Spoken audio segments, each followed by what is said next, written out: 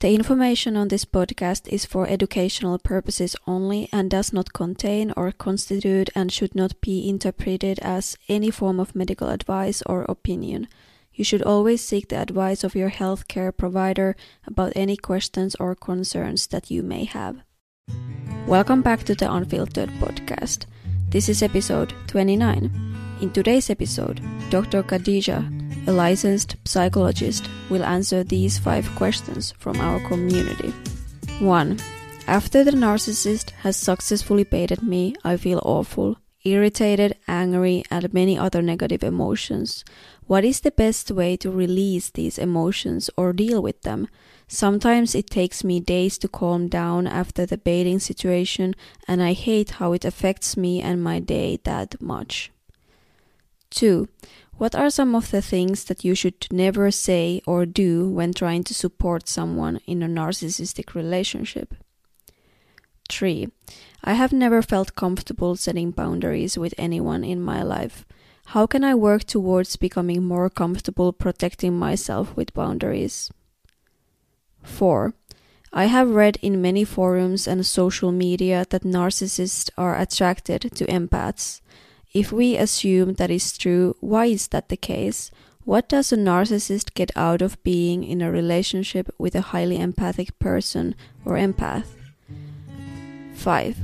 Why do narcissists have such a fragile ego that they experience narcissistic injury so easily?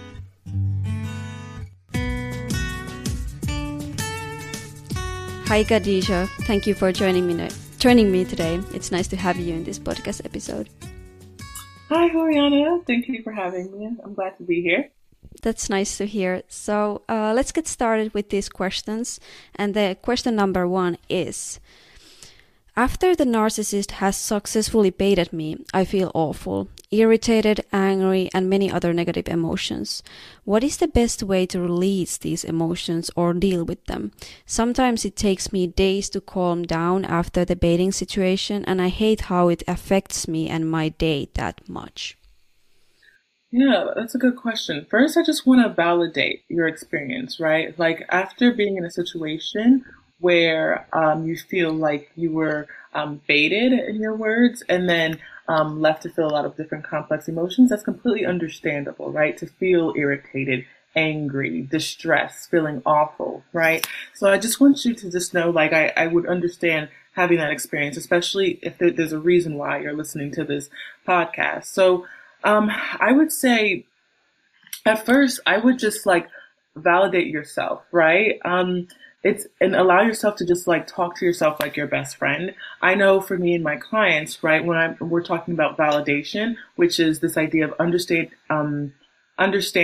that your thoughts and feelings make sense, right? And telling yourself that your thoughts and feelings make sense.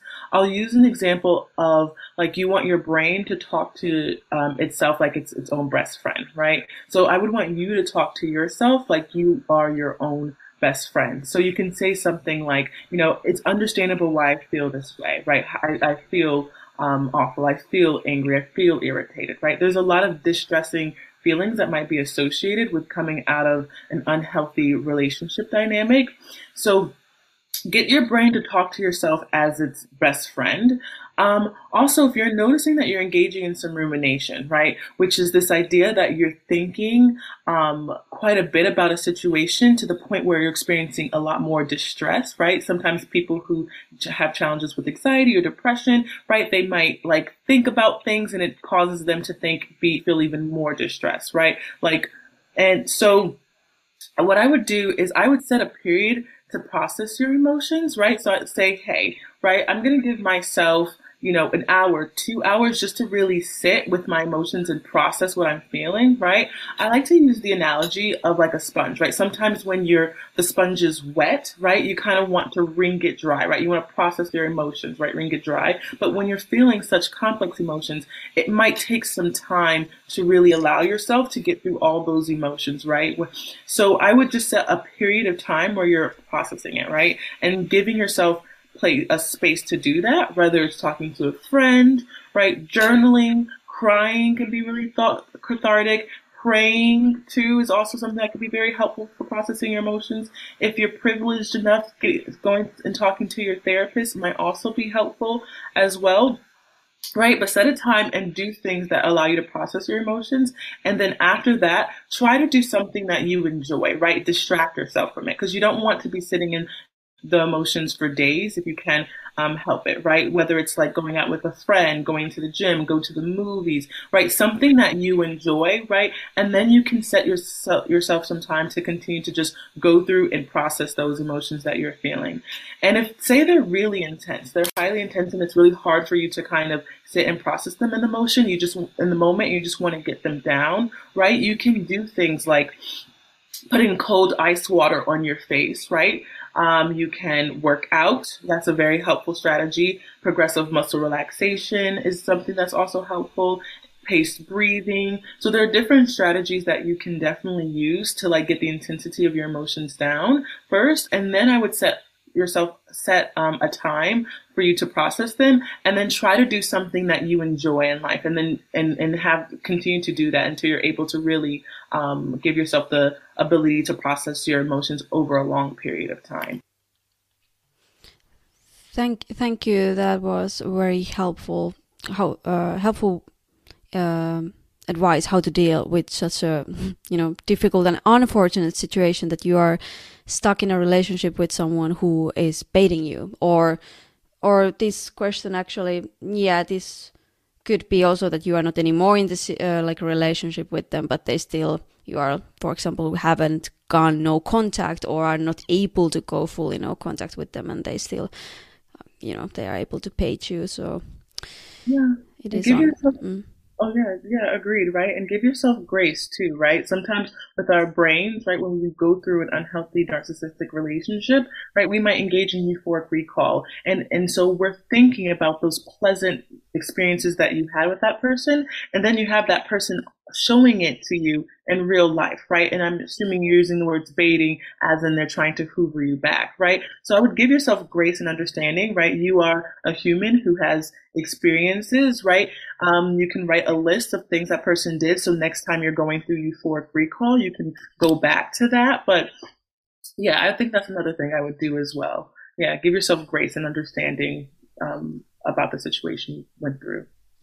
Exactly, and that's why it's so important that if you know that you are dealing with a narcissist, or at least very narcissistic person, that you educate yourself about narcissism. So then it's like easier to also, I think, deal with all these kind of negative side effects that having these people in your life might cause.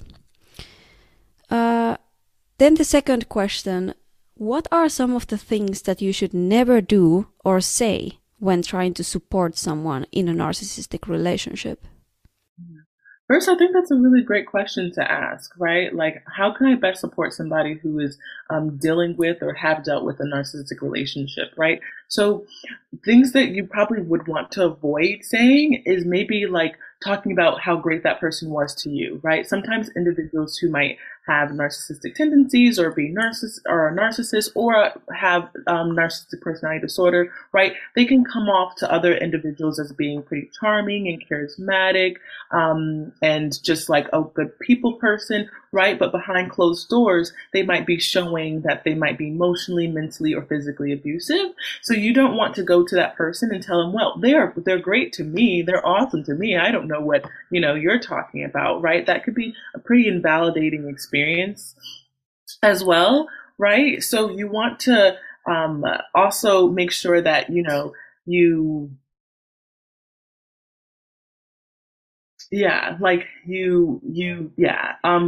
don't provide advice as like how to fix the relationship. Usually in unhealthy or toxic or in narcissistic abusive relationships, sometimes people might say, hey, relationships are challenging, you can get through this, let's figure out how to fix it, right? And usually what kind of keeps people in these relationships is the hope that change can occur, right? And for individuals who struggle with narcissistic personalities, right, it is very challenging for them to change, even if they're self-aware that they have these challenges. So you don't want to provide advice about like, how can we fix this, right? How can we change this, right? All relationships have challenges, right? There are healthy relationship challenges, like, hey, who's going to cook the dinner? Who should pay what bills, right? Should we go to this restaurant or this restaurant, or like a vacation? And then there's unhealthy or toxic relationship challenges, right? Like, this person isn't listening to me when I was crying. They were straight faced, right? Like, I talked to them and they pretended not to like care or listen, right? So you want to kind of not try to focus too much on like, let's give you advice to solve this, right? Because it can increase that hope that person has in the relationship. And usually hope is something that keeps someone tethered in, right? So did you try to fix it? Did you tell them how you feel? You want to avoid like trying to solve that for them. Yeah, right. You want to avoid, I know sometimes narcissism has definitely become more talked about in culture. So you want to avoid language like, oh, everybody's saying that these days that this person's narcissistic, right? You want to, just like, if somebody's using that language, there's a reason why, right? There's probably some mental, emotional, physical, spiritual abuse that they're experiencing that is making them use that language. So you want to just try to be understanding, right? So when we talk about things not to do, I think it is also important to talk about things to do as well, right? So you want to kind of like validate them, right? So there's different types of validation, and validation again just means like having that person understand that their thoughts and feelings make sense, right? Like, you want to maybe say something like, I'm sorry this is happening to you. Like, tell me more about how you feel about this, right? Paying attention and making eye contact with them and just really being present is validating, right? Showing compassion, right? Asking clarifying questions, right? Okay, when did this happen? How did it happen? How did you feel after that happened, right? Just really just being present, listening, and asking follow-up questions to really understand that person's experience more. And right, yeah, so those are some things, like we talked about things not to say, but those are some things to say as well. Yeah. Thank you so much. Just great points. Then the third question. I have never felt comfortable setting boundaries with anyone in my life. How can I work towards becoming more comfortable protecting myself with boundaries? Yeah, that's a really good question. I know like a good portion of people can struggle with setting boundaries, and that's an important thing to set, right?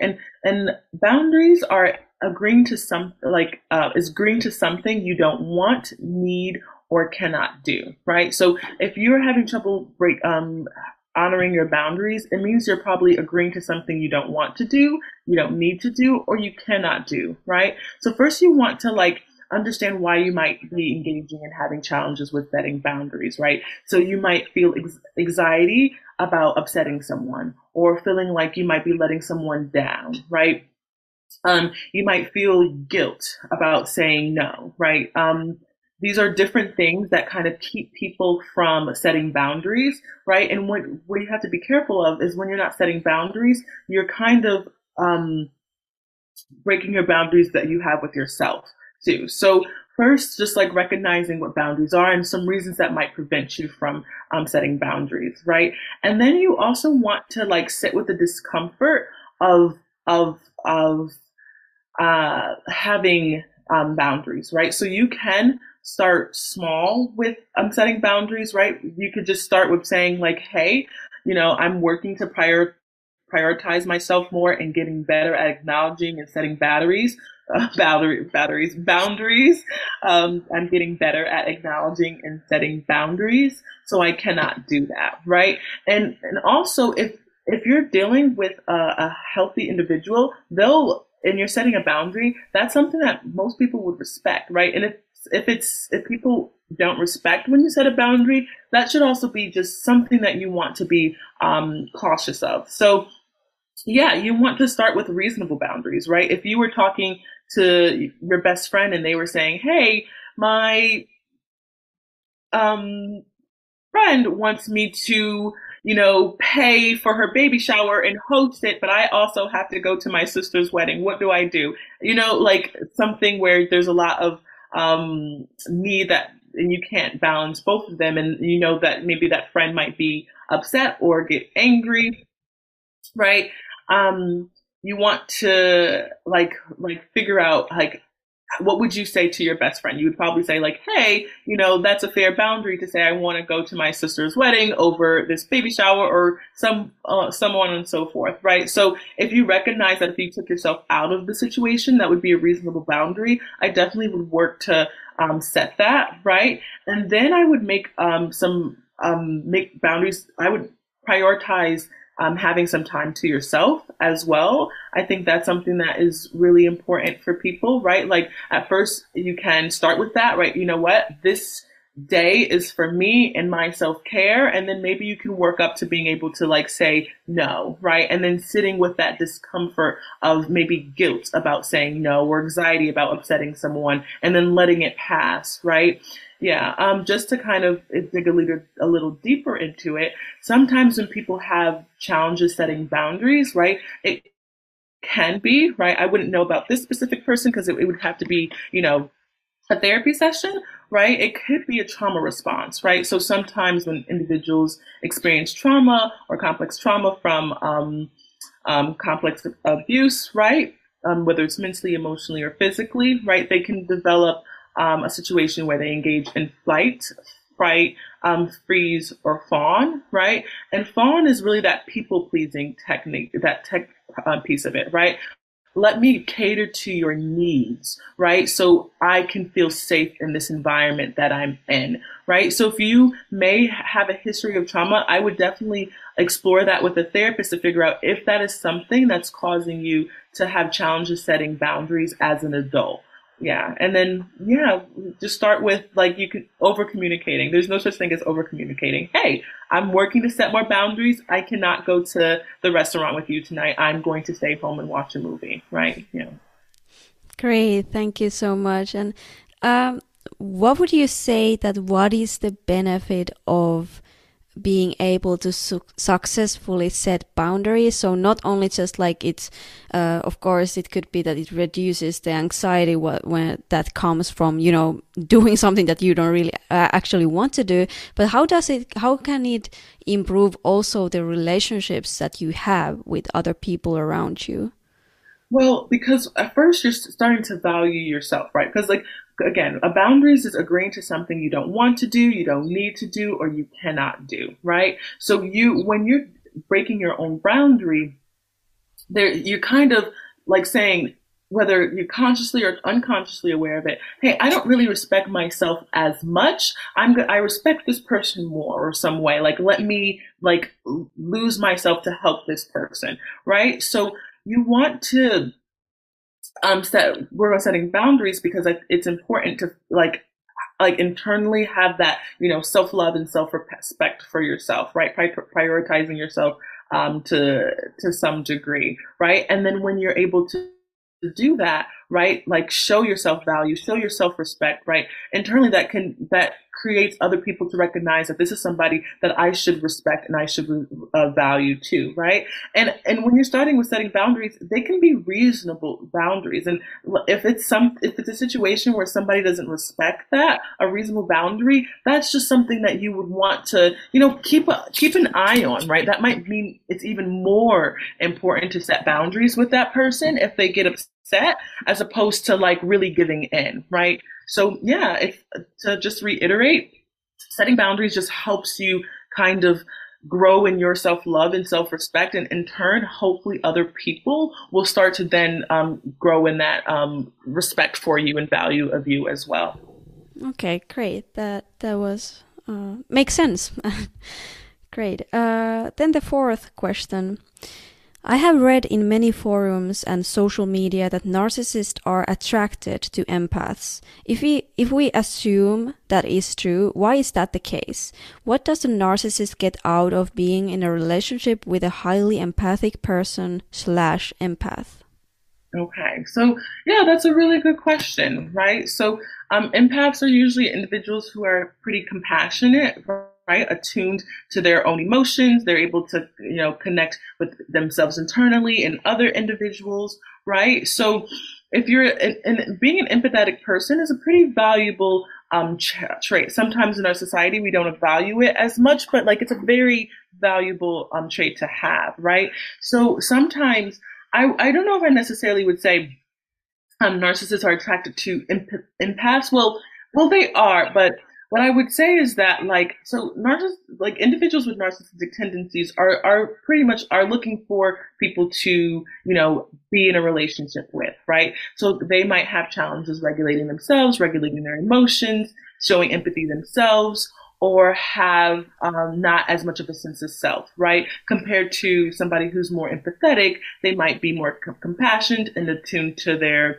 emotions and the emotions of other people, right? So they might have an interest in really being around somebody, just people in general, and that can be, attractive to somebody who doesn't have those same qualities, right? Because narcissistic individuals have challenges regulating their emotions, right? So they might want to then regulate your emotions. So I would say that, because sometimes people are, when they're going around the dating world, right, they'll look for someone and that person might not really demonstrate that level of compassion that, and empathy that they would need, or that person would be like, you know what, I don't want to deal with someone who doesn't have that level of compassion and empathy that I would need to sustain a relationship. So they'll walk away, while a more empathetic person might be like, hey, I'm listening to this person who's, I just met or have known for some while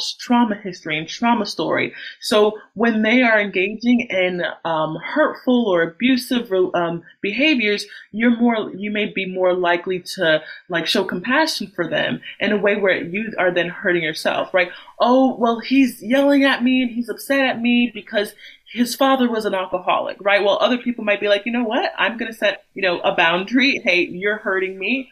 I'm gonna move on from this dynamic. So it can create this dynamic where it could be like a perfect unhealthy relationship where you have somebody who has challenges with empathy, regulating their emotions, and being attuned to themselves and other people, and having a lack of self-awareness, connected with someone who is empathetic, who is attuned to the emotions of themselves and others, has a better ability to regulate their emotions, meeting together, right? And then the person with narcissistic tendencies may then try to regulate your emotions in the relationship through different types of mental and emotional and physical abusive strategies. Thank you. And I have heard also that one reason why, like, if we assume that narcissists are like attracted to empaths, that one reason for that would be that because empaths are, like you said, they are like because they are attuned with themselves, they're also skilled kind of sensing how other people feel, and they are like able to empathize with them, that like what empathy is all about. So that if the narcissist, like there's many theories like how narcissism like originates, but like one is that I have heard often is because there wasn't that validation of any kind when they were a child. So I have heard many times that empaths, that the reason why narcissists would like to be around empaths is that because empaths are skilled to kind of validate them, and that's what you said, like being compassionate with the narcissist. So that's like kind of what they have always lacked of, and that's what they are hungry for, the validation. Like narcissists are all about external validation and admiration and attention, and like talking about their feelings and getting their feelings validated no matter what. So yeah, I've heard like sometimes that empaths, they like actually might be very good at doing that. Like they dismiss their own stuff sometimes and just try to validate and help the other person. Yeah. You're right, right? You're right, Juliana, right? Sometimes that is the case, right? You're fine. Somebody who's a compassionate person who's attuned to their emotions and the emotions of others, so they will, really listen and validate. And at the end of the day, everybody's looking to be seen and validated, right? But some individuals are able to regulate themselves and their own emotions, and other individuals can't, right? So if somebody has narcissistic features or are a narcissist in some regards, they will have challenges being able to regulate themselves, validate themselves, and such. So, like, they will look for external individuals to do that, right? And then you have the piece of like, if you are truly empathetic, well, as you are an empathetic person, right, you may dismiss or excuse some unhealthy behaviors that person might be doing to you, which is causing you harm, because you're showing them compassion and recognizing their own history, right? It's like a deeper level of understanding of them, and that could keep people in relationships too, right? Like, yeah. Yeah. So what would you say to an empath then? Like, kind of, because I have heard also a few times that then when a very empathic person, they actually feel bad if they either like stepped out away from the relationship or are trying to do that. Like, what would you advise? Because then they're like they feel of course they feel bad about it, like they're like abandoning this person with all their problems. So what would you say to people who are in these dealing with these narcissistic people and are very empathic? First, I will say, like, right, like being empathetic and being compassionate, it's a very beautiful trait, right? Like, you want first just like have grace on yourself, and just recognize it's a really beautiful trait to have, to feel compassionate for someone, feel empathy and such. But you never want to experience empathy and compassion to the form where you are then being the one who's hurt, right? You're the one who is having challenges. Like, because if somebody's feeling sad and now you're feeling so sad that you're having challenges with your day and such like that, it would be better. It would be best to start figuring out how can I, like, we'll go back to like going back to boundaries, set boundaries in that way, right, with other people. So being empathetic and compassionate, beautiful, right? But you never should be empathetic and compassionate to the point where you then start sacrificing your sense of self and your self-worth and self-esteem and self-love, right? So if you're recognizing that, you're feeling bad about leaving a relationship with someone who may be hurting you, right? Recognizing that you need to kind of turn that empathy inwards, right, to yourself, right? And recognize, hey, this person is hurting me, right? I need to like put myself first and take care of myself. Right. And, hey, like send them some therapists and like say I have to go. But you never want to be in a dynamic with someone where you are having to sacrifice yourself and your self-esteem and your self-love to be with someone else, right? Yeah. So I would definitely turn that empathy and compassion inwards, right? Right? Yeah. Yeah. Thank you. Such a great point. Then the question number 5. Why do narcissists have such a fragile ego that they experience a narcissistic injury so easily? Yeah.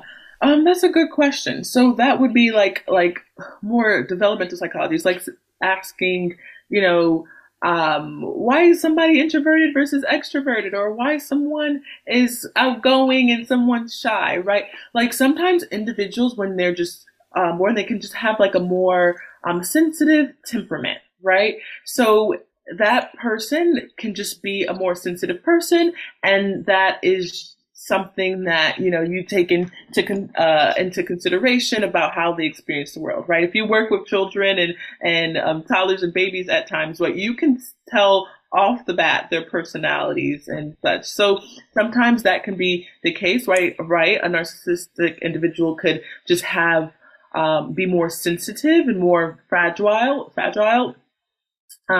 just from an earlier age, which causes them to react more angrily and such. So that is also something. They can also have a trauma background, right? It's not uncommon for individuals with narcissistic tendencies to have a trauma background, which causes them to like not really to really examine what's going in inward, right? Because it was just too much to really handle and process. So they then can create a persona, right, where they can be more like grandiose and arrogant and entitled, right? Because there's an insecurity internally and a lack of true sense of self, right? So they create this I guess image of themselves of how they want to be portrayed, right? To the point where they have a lack of self awareness of their sense of self as well, right? So then, right, if something happens that could crack that sense of self, right, that they have kind of worked to create, right, then and they have a predisposition to being just more sensitive, that can cause like a narcissistic injury, right? So say if somebody really works hard to like become like a business owner and have like 30 employees under them and such like that, and you tell the and to kind of feel this like they don't have this internal sense of like self, right? So they look for external validation, right? And then you say, hey, I don't like your business as much, right? That could really hurt them because you're hurting them, their image, right? They've created this idea of themselves, right? So yeah, so usually, individuals, they just can have more narcissistic, not narcissistic, more fragile egos just because, hey, temperament during childhood, experiencing trauma at an early age where they weren't able to really process it. So then they develop a persona that can be easily broken, right? And yeah, those are just things that you kind of want to consider. But I think what's also important is that you want to make sure that if somebody that you're suspecting that somebody have narcissistic tendencies, that if they are getting angry and sensitive and projecting and invalidating and gaslighting you and such like that, try not to take it personally, because that's usually something that tends to happen to people. Then take it personally, feel really insecure about themselves, feel like they don't value themselves as much, and that can also keep someone in a narcissistic abusive relationship too, right? Yeah. Thank you. And you mentioned a few times the narcissist like total lack of sense of self, and that's why they have this public image, public persona that they have created for themselves. What are your thoughts about if someone has kind of developed lack of sense of self, or actually that there is no like core sense of self development being there at all? Is it possible for, let's say, self-aware narcissist to then develop later on this sense of self? So that's a toughie. So when you're kind of growing up, right, your brain is forming all these connections and you're developing your personality is more or less genetic, but can be environmental at the same time. So as you kind of get older, you become a little bit more set in who you are.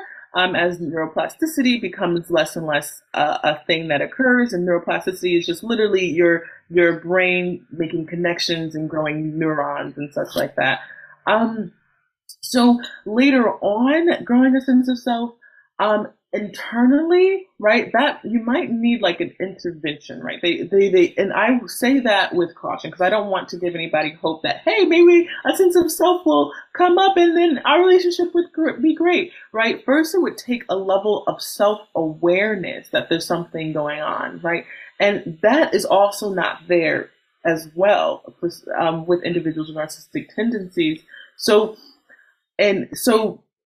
it can be really challenging for them to then develop, a sense of self that's outside of these external situations that they kind of have grown to have, right? Because their sense of self has become like, hey, I went to these top schools, I have this much money, I'm dating this beautiful person, right? Like I have power, authority, and such like that. People admire me in some way and so forth. But so it happen. If that person has a level of self-awareness that there's something going on, but I would not, I say this, I would not put hope in somebody developing a sense of self later on. Yeah. Yeah, it does sound like very challenging task. Like it's kind of if you have built your sense of self for many years out of external stuff, and then all of a sudden, kind of somehow become self-aware, and then you are like, well, like kind of what do you work with? You kind of work with emptiness. Like it seems like very difficult and kind of frightening as well. Like how does that feel that someone is working with where to start, because all that they can see that they could start are kind of negative things. They are either like abusive behavior patterns or like very narcissistic ways of thinking and using people, or so I it's definitely, that's very good thing that you said that don't put any hope on that, because it's even with the self-awareness, I could imagine it takes a long time, first of all, and it's really challenging. I can think, I bet It's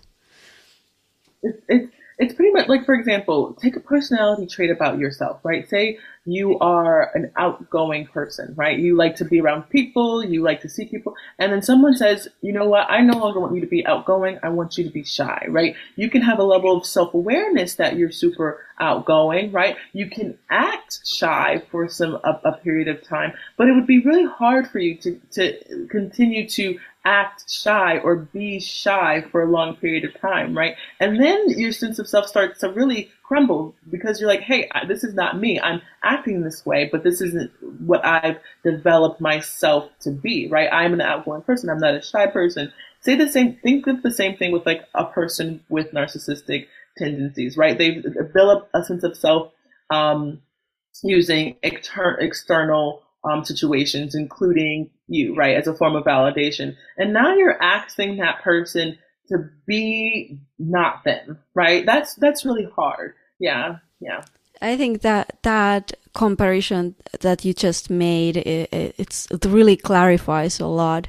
And yeah, like I was in a podcast episode with one professional, and she said something like a little bit similar, that yes, you can, like the narcissist, like she treats individuals. Also, she also treats individuals with narcissistic traits, and she said that they always talk about damage control with the clients, so not like healing from it completely, but like kind of controlling the tendencies that they have developed, because she believes that, yeah, you can change your behavior, you can learn new, ways of behaving, but like you said, you can behave shy, but you still might be the outgoing, and likely you still are the outgoing person. So it's same with probably narcissists, that they might have this sense of entitlement. They can learn to not act like a very entitled person, and they can have the self-awareness to understand, okay, if I am, like, my sense of entitlement is hurting me and others around me, so I shouldn't do that. But they still might, every time, like it's kind of there still. Yeah, So yeah. it is a pretty sad situation also, because they, I don't know. Because there are so many people have many different opinions, like how narcissism has developed. So what do you think? Why someone has narcissism? I think that's a good question. It's definitely loaded, right? It could be for so many different reasons. I think some theories is right. Sometimes individuals, when they've gone through a trauma experience, and I'm not saying everybody with a trauma experience will develop this, right? There's two things that can happen, right? You can become like, just more of a feeler and such like that in a way, and just be more attuned to emotions. Or you can also just, hey, I don't have the ability to, I'm going through too much as a child, and I have not been given the skills to identify them, right? Describe them and understand them and process them. So I'm just not going to acknowledge them. And I'm going to build up my sense of self through other things, right? Through my accomplishments, right? Through friendships, through engaging in risky behaviors, right? As a teen, right? So I think that could be a potential. It could be,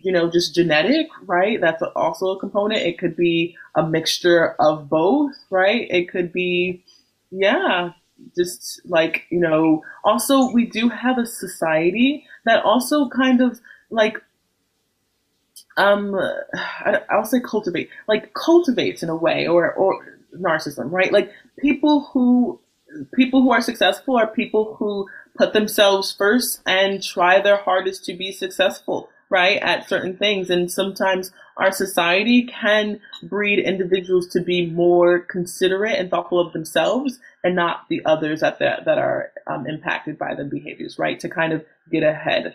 Yeah, especially, yeah, in more capitalistic societies like the United States. Yeah. Okay. Yeah, thank you. And one more follow-up question. You mentioned that like it could be genetic. Do you believe that, let's say someone has like nurturing environment, like emotionally aware and consistent primary caregivers, but like they are genetically like their genetics are very like narcissistic. Do you think someone just because of their genetics can they just because of that genetic component become a narcissist? Yeah, that's another loaded question that I would have to like go into the research and Yeah.